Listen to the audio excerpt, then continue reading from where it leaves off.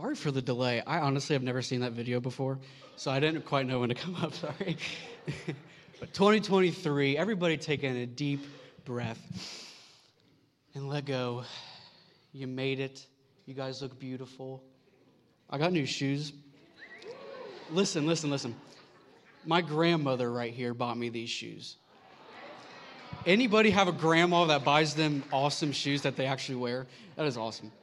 Well, I got to preach last New Year's Day, or it was January 2nd, so this is kind of coming a trend that I get to preach on January, but I just want to share with you guys a little something that's happened in my life. I became a dad over the past couple weeks. Throw my little baby up there. I scared all of y'all. I'm not even married. I scared all y'all. Y'all didn't even see it coming. But this is Hardy. He's 4 years old. I got him from the Franklin County Dog Shelter. And I'd love to tell you what type of dog he is 100%, but they don't do DNA tests on all their dogs because it's a little expensive. But there's this crazy thing on your phone that you can scan pictures of your dog and it'll tell you what it is. Who knows if it's accurate, but apparently he's a black-mouth cur mix. I don't know. But I know he's adorable. You see his harness with his name on it? Isn't that awesome? Yeah. He is awesome. He's adorable. I love him. But we're in the new year, and we're in this series called Better Decisions, Fewer Regrets. And as I knew I was going to talk on this message, and I was kind of preparing, and I just want to say before I even jump into anything that this message is not coming from a place that I know better or that I have figured this thing out and that I make all my decisions are the best for me and God-centered. I try my best, but I fail. So I just want you guys to know this is coming from a place of love and a place that I want to launch you guys into 2023 just encouraged and ready to just chase after God with everything you've got. But we're doing this Andy Stanley book, and that's the Better Decision, Fewer Regrets.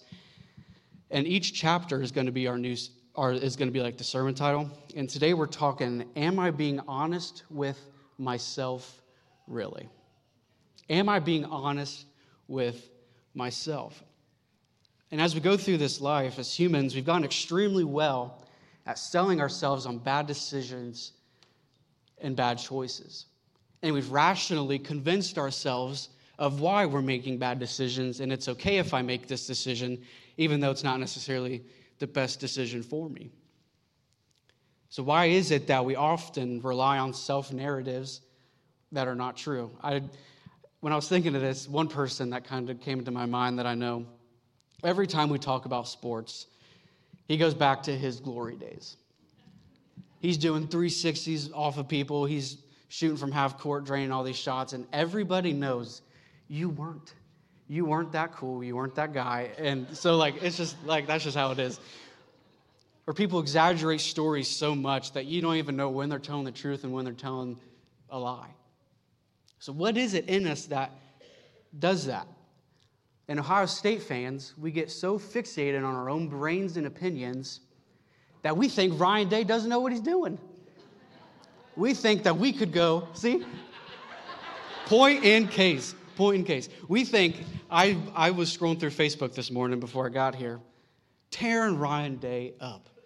Lost by 1 point, tearing him up, and I'm just like, you go out there. Everybody thinks they can be the coach of the Buckeyes.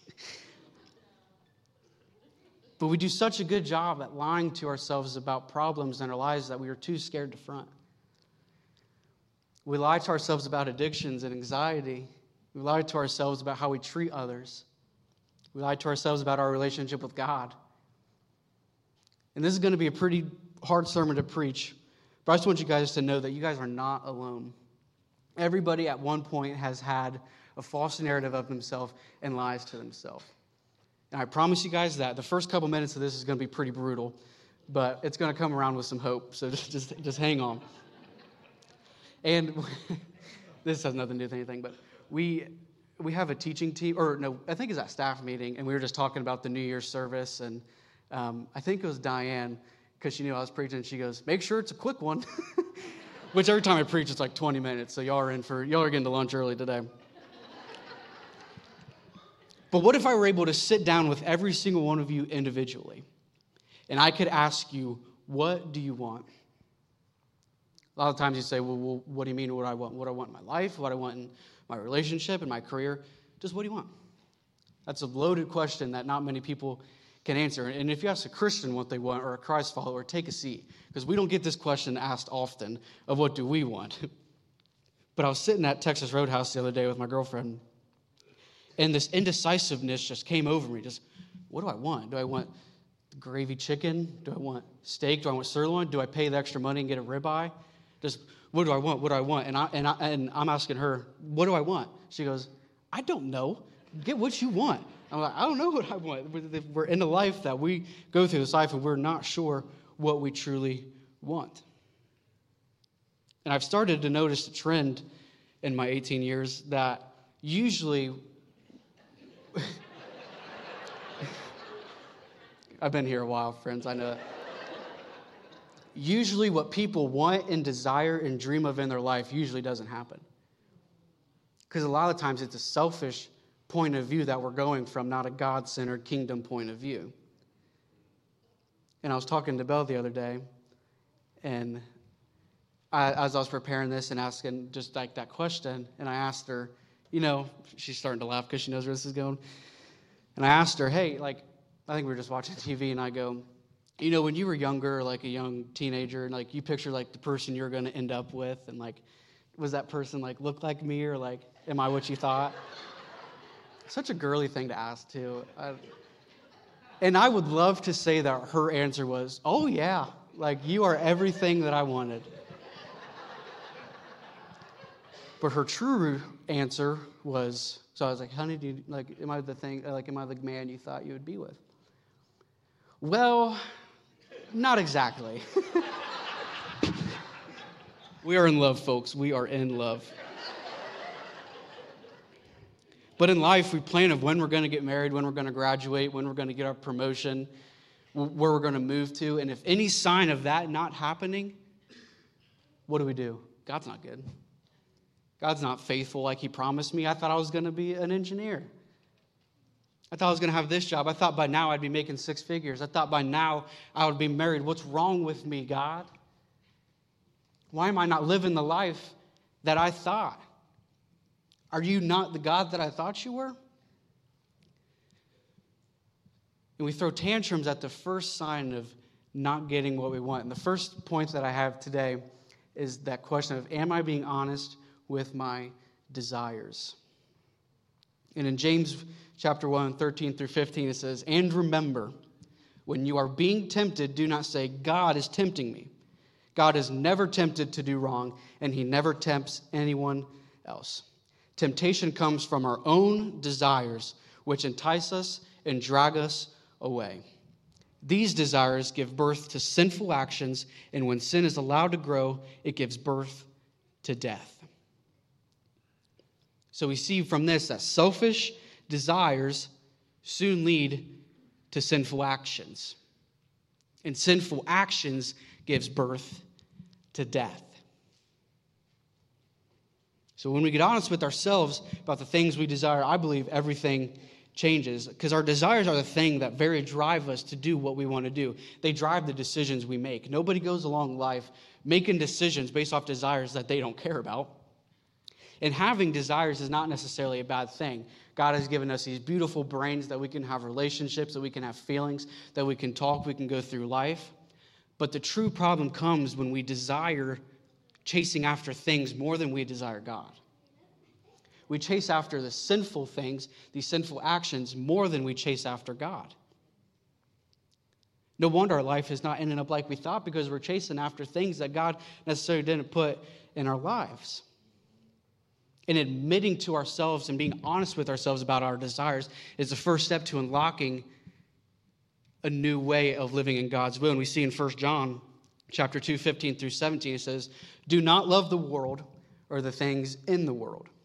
If anyone loves the world, the love of the Father is not in him. For all that is in the world, the lust of the flesh, the lust of the eyes, and the pride of life is not of the Father, but is of this world. And this world is passing away and the lust of it. But he who does the will of God abides forever. So when we get honest with ourselves for a minute, what does your life look like at home? This whole thing's about integrity. What does your life look like when you're by yourself? What does your life look like when nobody's watching? What if you getting into heaven was based off the life that you lived away from your spouse? Or the life you lived away from your best friend? Would it change your outcome? When you're alone, you can't get off that website. You can't stop watching videos you know you shouldn't watch. You can't stop drinking behind people's back. You have this addiction to drugs. And these things have such a tight grip on our lives. Amazon has a tight grip on most of you. And imagine if we spent as much time as we do shopping on Amazon, watching porn, doing drugs, and drinking alcohol that we did with God. Some of y'all Amazon freaks would be Holy Ghost if y'all could spend more time with God than on you do Amazon. And all these things can consume us. And they drive us to do things. All these sins, all these addictions, all these desires drive us to go down a path that we know we shouldn't go down. And it's because we haven't gotten honest with ourselves and realized that there is a deep-rooted problem in my heart. There's a deep-rooted problem in my soul from the pain and the trauma of before. And I have sectioned off parts of my heart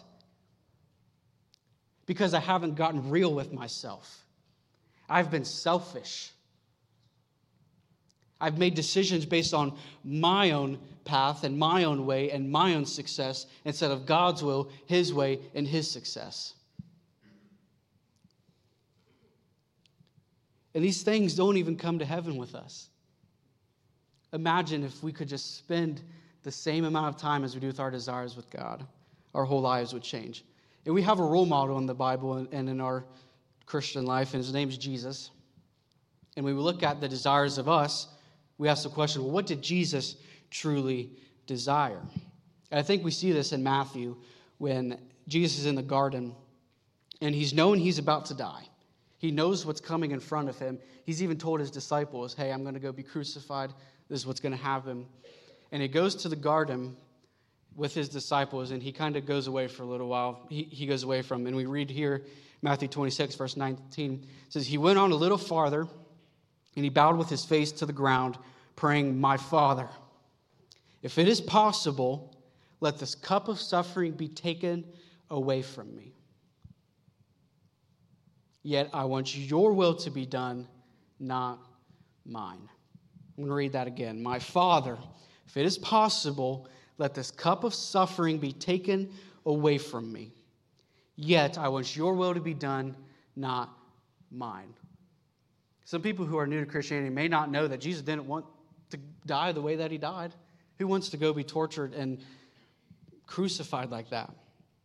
But I think that's one of the most beautiful moments in Christianity. And I've had millions of conversations with God saying, God, you got to take this from me. I'm not strong enough to do this on my own. God, where are you at? Why aren't you taking this from me? And you'd be surprised at how little amount of those conversations go at the end. But God, I want your will, not mine. Very few of my selfish, worldly, humanly conversations end with, God, I want your will, not mine. But we see this beautiful moment where Jesus knows what he's about to do. And when I'm in my situations, I pray that God takes me out of my situations, not that God increases in my situations. What happened to I become less and you become more? You become greater, I become less. Why is it that we move in this way? That we're so selfish in our desires? The next thing I have is, am I being honest in my relationship with God? Am I being honest with my relationship with God? I remember talking to a mentor not too long, it was about a year ago, and I was just telling him all my just pretty much problems and my selfishness and complaining to him about how God's not doing what I thought he was going to do. And he was just listening, didn't really say much. Then he goes, what's your prayer life been like? I was like, obviously I'm praying. I'm a Christian, like I've been praying. Oh. Have you been reading your Bible? Have you been studying the Word? And in an instant, I knew that I hadn't been. And I knew it had been weeks since I touched my Bible, but I lied and said, yeah. Because when you're faced with that thing of just like, I'm in the wrong here. I haven't been praying. I haven't been reading my Bible. Well, no wonder I'm not flourishing my relationship with God is because I'm not nurturing it. I can't get past my own selfishness of what I want to do every day, that I can't take time to spend with God. And so many of us, probably in this room, have situations in our lives that we need God. And I just want to ask you, when's the last time you asked for His will and not your own? When's the last time you got on your knees humbly and said, God, I just want you? We just had an awesome worship session this morning with a piano and 4 singers. None of this means anything. Yeah, we have cool lights, we have an awesome drummer, we have guitars, but none of it matters. It's when we get to the side of it and we praise God because He's God. Not because it's cool to praise God, or not because I'm wanting to get something out of God. Why don't we just praise God because He's God? We see Silas and Paul in prison. Nowhere in the Bible does it say that they praised God to get out of their situation. They were in prison, if you didn't know. They were in prison, and in that scripture, it never says they praised God because they wanted to get out of prison. It says they praised God because God is worthy of praise. Not because they were wanting something out of this relationship with God. Can we set aside our selfish desires for a minute and just praise God because He's God? Now, stepping on some toes. Y'all ready for some hope? I was reading this verse and I heard somebody preach on it, and I wanted to use it so bad. And I didn't know how I was going to really make it happen, but it's a pretty good passage, and it's in Romans 8:29-39. And it says, God knew what He was doing from the very beginning. He decided from the outset to shape the lives of those who love Him along the same lines as the life of His Son. The Son stands first in the line of humanity He restored. We see the original and intended shape of our lives there in Him. And after God made that decision of what His children should be like, He followed it by calling people by name. And He called them by name. He set them on a solid basis with Himself. And then, after getting them established, He stayed with them to the end, gloriously completing what He had begun. Americans have this American dream: success, money, having a family. But you want to know what God wants? He wants this. He wants to shape us in ways that He shaped His Son. That's the whole purpose of this life, is that we become Jesus. We will never amount to Jesus. We will never be close to Jesus. But God is trying to shape us into a mold of Jesus so that we are selfless, we love unconditionally. Those are 2 things that Jesus did all over this earth. He loved unconditionally, and He was selfless. And it says, so what do you think?